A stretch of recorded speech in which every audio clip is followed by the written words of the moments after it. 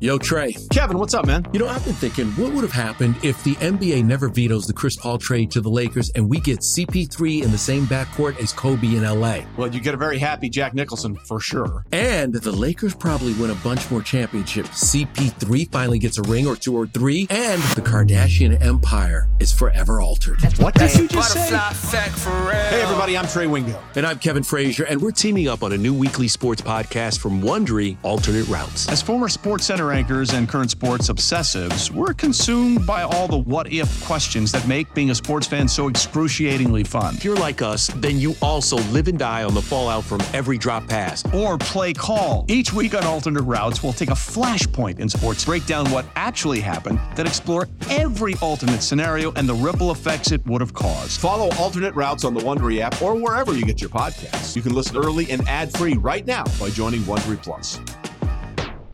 This is the Daily Tip presented by BetMGM. Now, here's Chelsea Messenger and Michael Jenkins.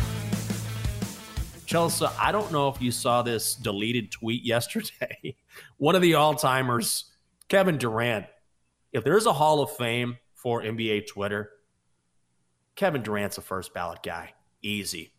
Dan Le Batard on his radio show said Nikola Jokic would be a bigger star in this country if he were American.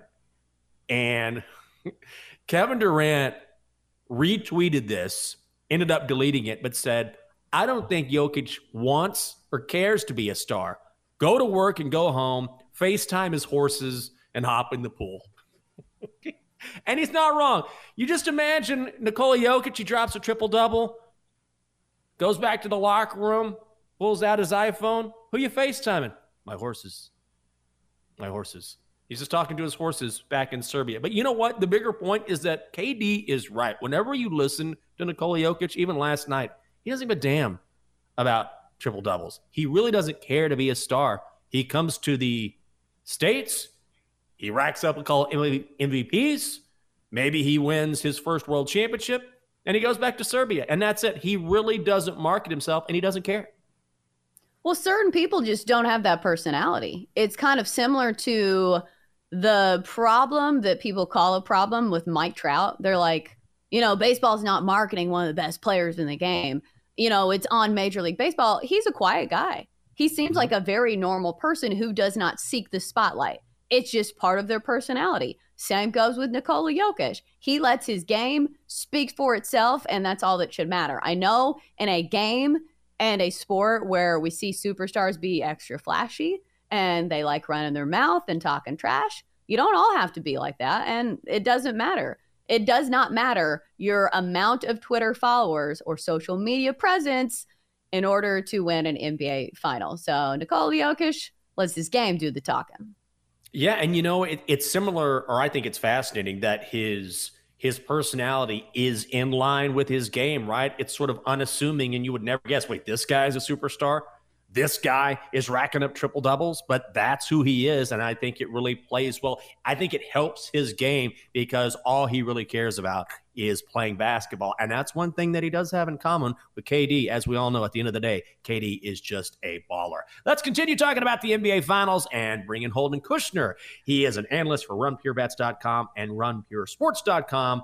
Follow him on Twitter at Holden Kushner, and he is joining us from Denver. So, Holden, first of all, good morning to you, and what is your take on what you saw last night? Mike Malone has begged his team to be the more assertive club, to be more aggressive from the jump, and they certainly were that team last night in Miami. My fellow Kansas grad, Christian Brown, went nuts too. Listen, this is a team that has relied on Nikola Jokic for how many years now? 4 or 5 years. So it didn't surprise me that they kind of they took their foot off the pedal after that Game 1 win. You know, they really hadn't been challenged in these playoffs, maybe the Suns for a game or so. So Michael Malone just said, go play some defense. And the guys that didn't play defense didn't get as much run. I mean, we're seeing Michael Porter Jr. He's playing 21 minutes now. He's not doing much at all. So that's the first thing. You don't play defense, you don't play. Same thing with KCP.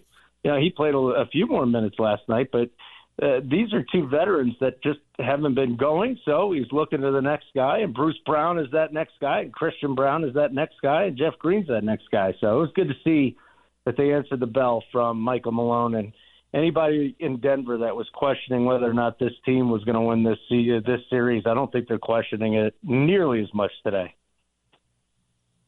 Right. It looks like when Denver is firing on all cylinders, nobody can touch them. And it doesn't matter how many threes that the Miami Heat can make. So my question is last night's performance repeatable? To me, it seems like it is. It's a consistent offense. But for you, what do you see from this team? Do you think we see more of the same moving forward? Yeah. They're bigger, they're faster, they're stronger. They've got more talent. All right, so Spoelstra's the better coach, but it's not like Michael Malone is completely incompetent like we saw with Boston. So this is a team this year that is just peaking right now. You know, they were great during the regular season. They took their foot off the pedal down the stretch trying to get some rest. People were worried about it. They shouldn't have been. And they're just playing better basketball than anybody that we've seen in the playoffs. So it's great to be that talented, and it's better to be playing your best basketball at this point in time. Holden, how much credit do you give to Jamal Murray and how just terrific he has been, not just last night, but also in the playoffs? And Joker is such a seminal talent, and we know that he's a two-time MVP for a reason. But Jamal Murray truly has become and has been a superstar in his own right for a while. It's just that he had that respite there where he was banged up and recovering from that knee injury. But, man, that one shot that he made where he flips the ball up and it almost goes over the backboard and instead drops in, he's playing at his highest level as well. Yeah, because he's finally healthy. You know, their championship window has really been open for about 4 years. They made the Western Conference Finals in the bubble, right? So there's a reason why this team didn't make a run the last 2 years, because Joker was having to do it all by himself. Michael Porter Jr. was hurt, although he's not giving him anything right now. Jamal Murray decided to sit out even the playoffs last year. And there were some people in the organization that were not thrilled about that. They were not happy that Murray had basically been gone for 2 years, but it looks like it was the right move because it's paying off now. So, you know, one player can't do it all by himself. This offseason, they completely remade the bench, too, because they said we need defense. We cannot keep just outscoring people. And, Jamal Murray has finally reached superstar status. You know, he's not a one. He's not a guy that's going to carry you by himself. But in tandem with the best player in the world for the last 3 years now, you see how this team has taken off. Holden, this is a sports betting show, and we're always looking for angles. And I think a good one when you move series to series is to look how the rotations change. And maybe you put a player prop on some of these guys who are getting more minutes and seeing more action. We saw more action from Christian Brown last night. Do you think that continues? Do you think he is somebody that is trustworthy moving forward? I think he'll get a couple more minutes. You know, Malone looked at him in game one and said, maybe he's got something. He's playing some defense. First of all, you got to find his player props. I haven't seen one in any of the major books. Maybe they post one now after a 15-point performance, but his betting Christian Brown props, if it's in there, is a risky proposition because if Porter Jr. actually finds his stroke again and actually finds his motivation, and if KCP is out there, then we're not going to see 19 minutes from Christian Brown on a regular basis. We could see 5 minutes out of him, 7 minutes out of him. Last night was a complete aberration. Nobody had him going for 15. So I would say be careful if they start posting Christian Brown props because it's very volatile with the amount of minutes that he's going to play. Hey, it's Kaylee Cuoco for Priceline. Ready to go to your happy place for a happy price? Well, why didn't you say so? Just download the Priceline app right now and save up to 60% on hotels. So whether it's Cousin Kevin's Kazoo Concert in Kansas City, go Kevin, or Becky's Bachelorette Bash in Bermuda, you never have to miss a trip ever again. So download the Priceline app today. Your savings are waiting. Go to your happy place for a happy price. Go to your happy price, Priceline. We're talking with Holden Kushner, analyst for RunPureBets.com and RunPureSports.com.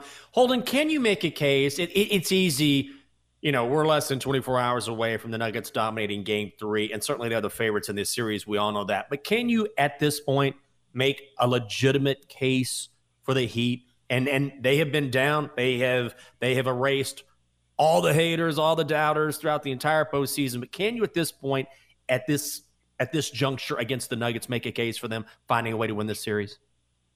I suppose, but you just have to have a complete failure by the Nuggets.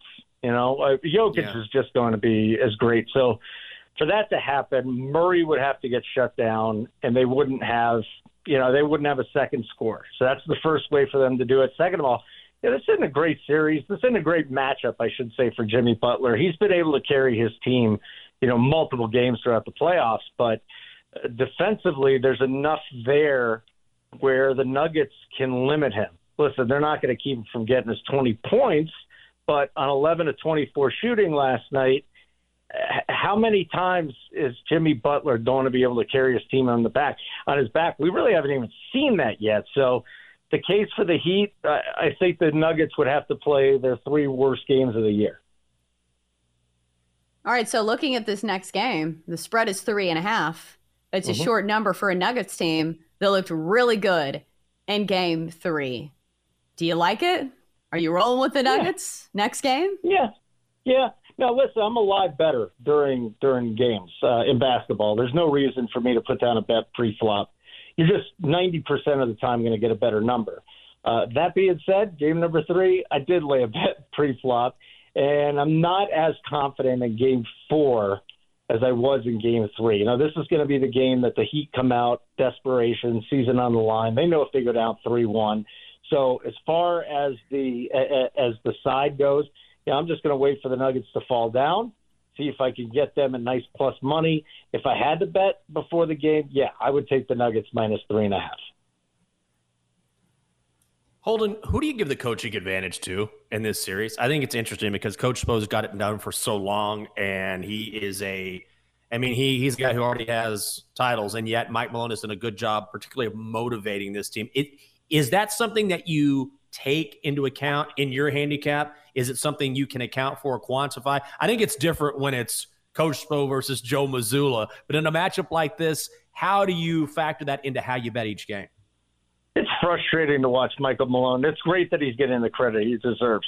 There's no question, but there's a chasm between Spoelstra and Michael Malone. It is frustrating. It's been frustrating for a long time. He did this with Jokic where he didn't play him when he was a young guy. For whatever reason, a lot of it has to go on Michael Porter, but Porter just has been walking around like a zombie. He did the same thing to Porter. He did the same thing to Murray. So that's in the past. Now it looks like I don't want to say he's on the same level as Spoelstra, but you look at those adjustments from Game 2 to Game 3, and you said it, the motivation that he brought out there. I have more respect for Michael Malone than I ever had. Michael Malone's a good coach, but Spoelstra is a great coach. How much is that going to affect this series? Well, right now, the Heat did win a game, but Denver's just too good. So I don't think that the coaching advantage for the Heat is big enough where they're going to be able to win this series. All right, so open-ended here. Are there any other betting angles that you think people should be aware of going forward in the NBA Finals, whether it's Nikola Jokic triple-double, which barely got it last night, but still plus money, or a role player that you've noticed who's really stepped up, or somebody to fade down the stretch? Are there any trends that you've noticed? I'm interested in seeing where Porter's points are in this game. Absolutely. If you've been betting the Jokic triple-doubles throughout the season, I mean, we were getting it at plus 300 earlier in the season. And then once it got down to even money, I'm like, God, is it even worth it anymore? And then he gets into the playoffs and just starts crushing it.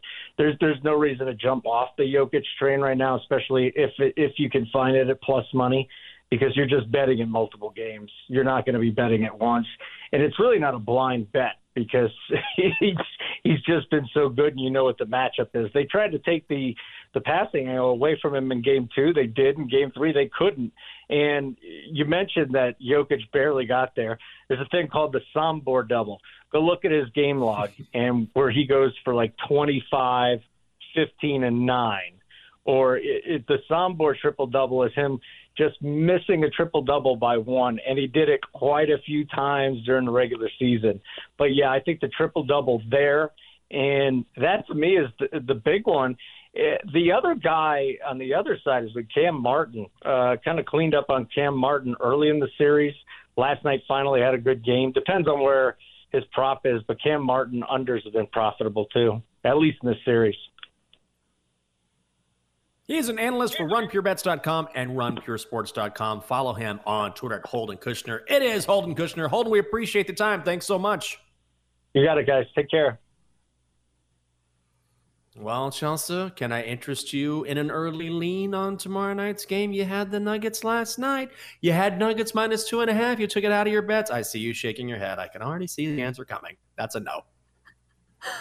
I need to. At some point, I need to start actually playing my NBA bets because they've actually been hitting as opposed to my baseball ones, which, dear God, please, betting gods, can you have some mercy on me? Anything I need to do, I'll give you a burnt offering, whatever. Please get me out of this hard place.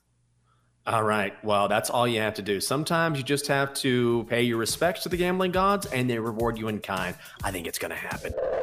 For more, listen to the Daily Tip presented by BetMGM. Weekday mornings from 6 to 9 Eastern on the BetQL network, the Odyssey app, or wherever you get your podcasts.